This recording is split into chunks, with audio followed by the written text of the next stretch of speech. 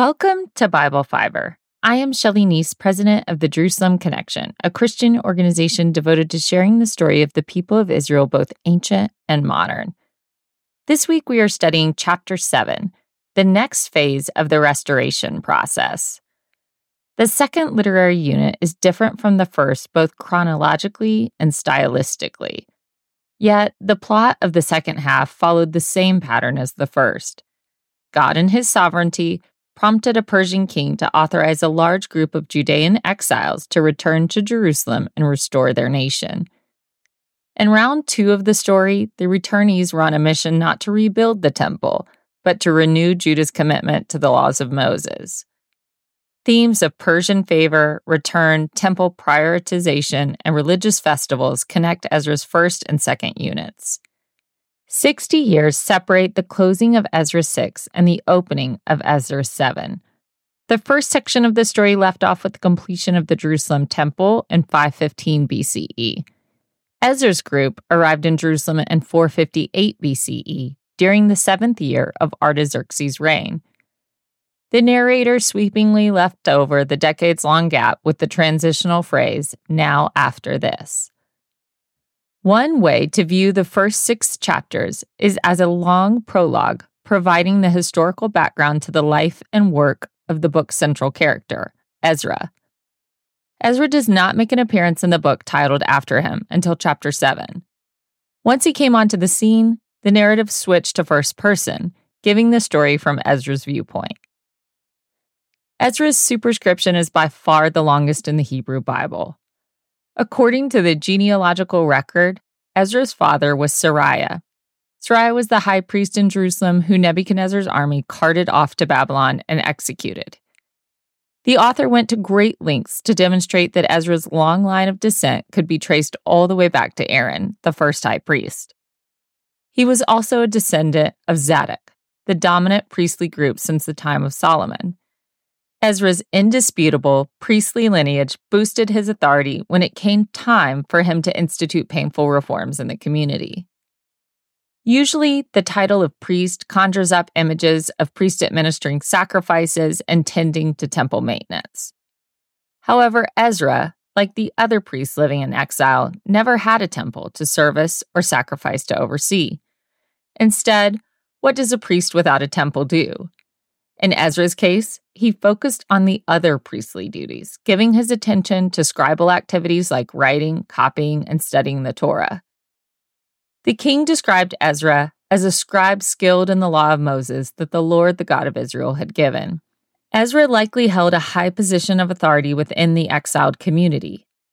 As the stories of Daniel, Esther, and Nehemiah indicate, talented Jews in Persia did not suffer from their distinctiveness in the Babylonian Empire.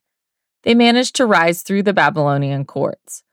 According to the narrator, Ezra had the ear of the king who granted him all that he asked, for the hand of the Lord his God was upon him. Perhaps Ezra was an advisor in the royal court concerning Jewish affairs. Somehow the king openly granted Ezra an audience when Ezra requested a meeting with the king. Ezra explained that he had to gather his courage to approach the king, and he brought a contingent of Israel's leaders with him. Ezra's memoir does not give the details of the conversation, but based on the result, Ezra's proposition earned the king's confidence. Revisionist historians, wanting to affix a late date to the 5 books of Moses, have argued that Ezra may have been the principal scribe to compile and edit the Torah. However, to me, the narrative makes clear that Ezra is an expert in the sacred text, not the author of the text. Ezra was credentialed as a scribe skilled in the law of Moses. That wording implied he mastered a law code and text that pre-existed him, but he did not create or codify it. In fact, the king's decree specifically stated that Ezra carried a codified copy of the law with him from Babylon to Jerusalem. The role of Torah in the life of the community received a huge boost during the Babylonian exile. As a religious minority in benign captivity, Torah observance was the only thing the community had to retain their national and religious identity. The biblical stories from the Persian period described exiles who grew stronger in their obedience to the laws of Moses. Daniel refused food from the king's table because it violated the dietary laws of Judaism. Shadrach, Meshach, and Abednego accepted the death penalty over bowing down to an idol. King Artaxerxes commissioned Ezra to lead a caravan of returnees to Jerusalem. Affixed to chapter 7's narrative is the king's letter of endorsement in Aramaic. My editor's eye wants so badly to redesign the book, laying out Ezra's lists, letters, and flash forwards in a more graphically appealing way with text boxes and pull quotes. But in the letter, the king and his 7 counselors granted Ezra permission to lead the group of priests and laity who freely offers to go to Jerusalem.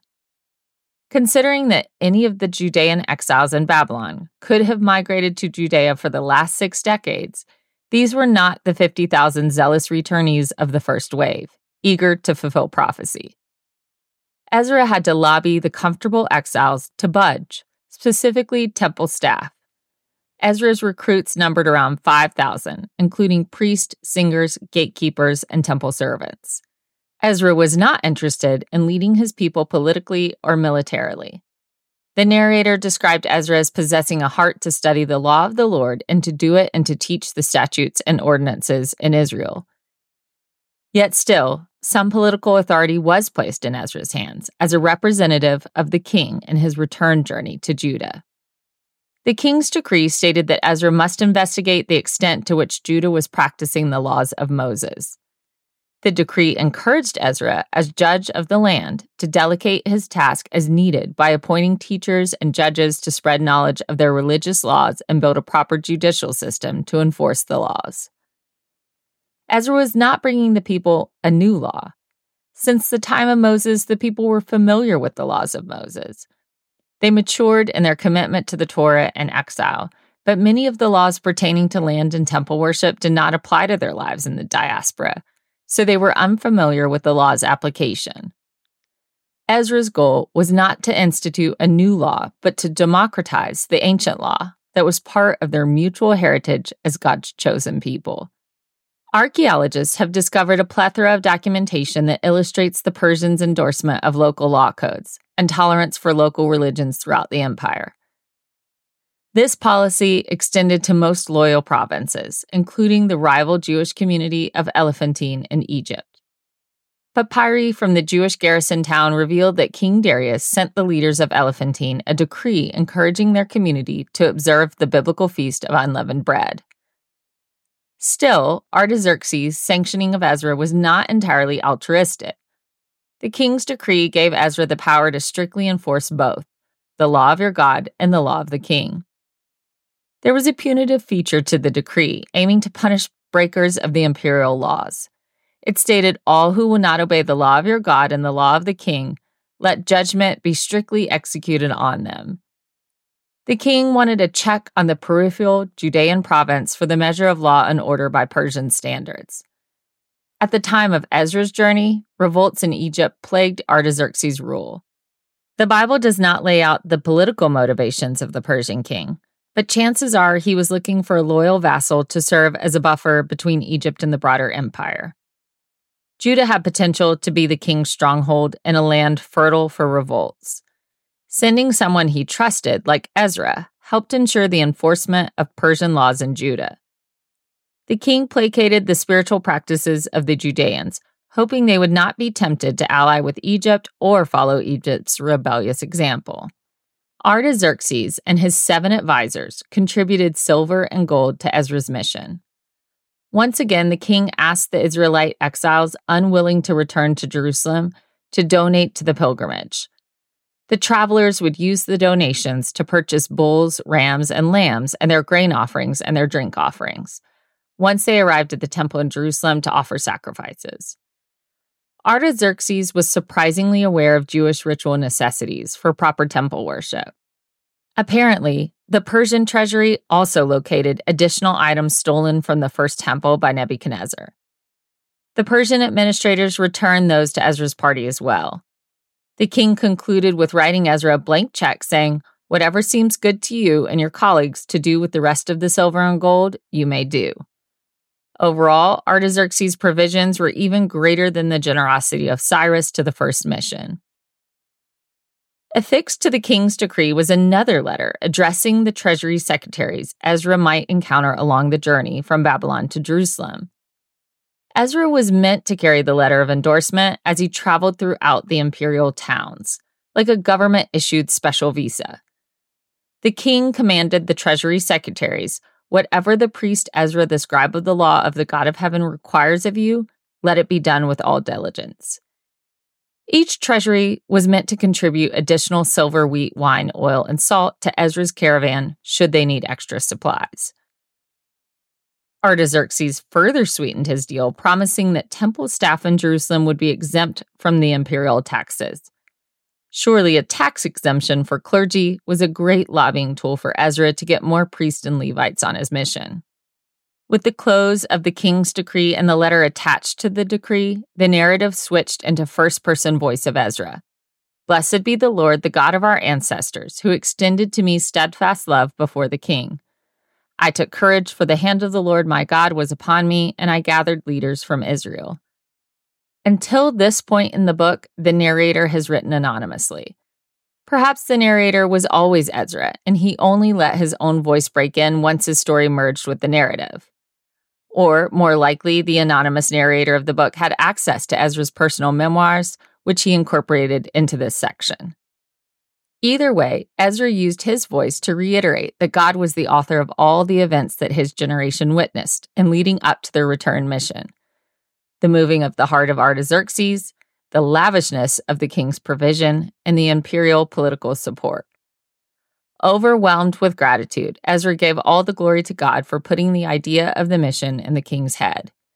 God used Artaxerxes, a pagan king, to be a positive influence on Judah's spiritual redemption.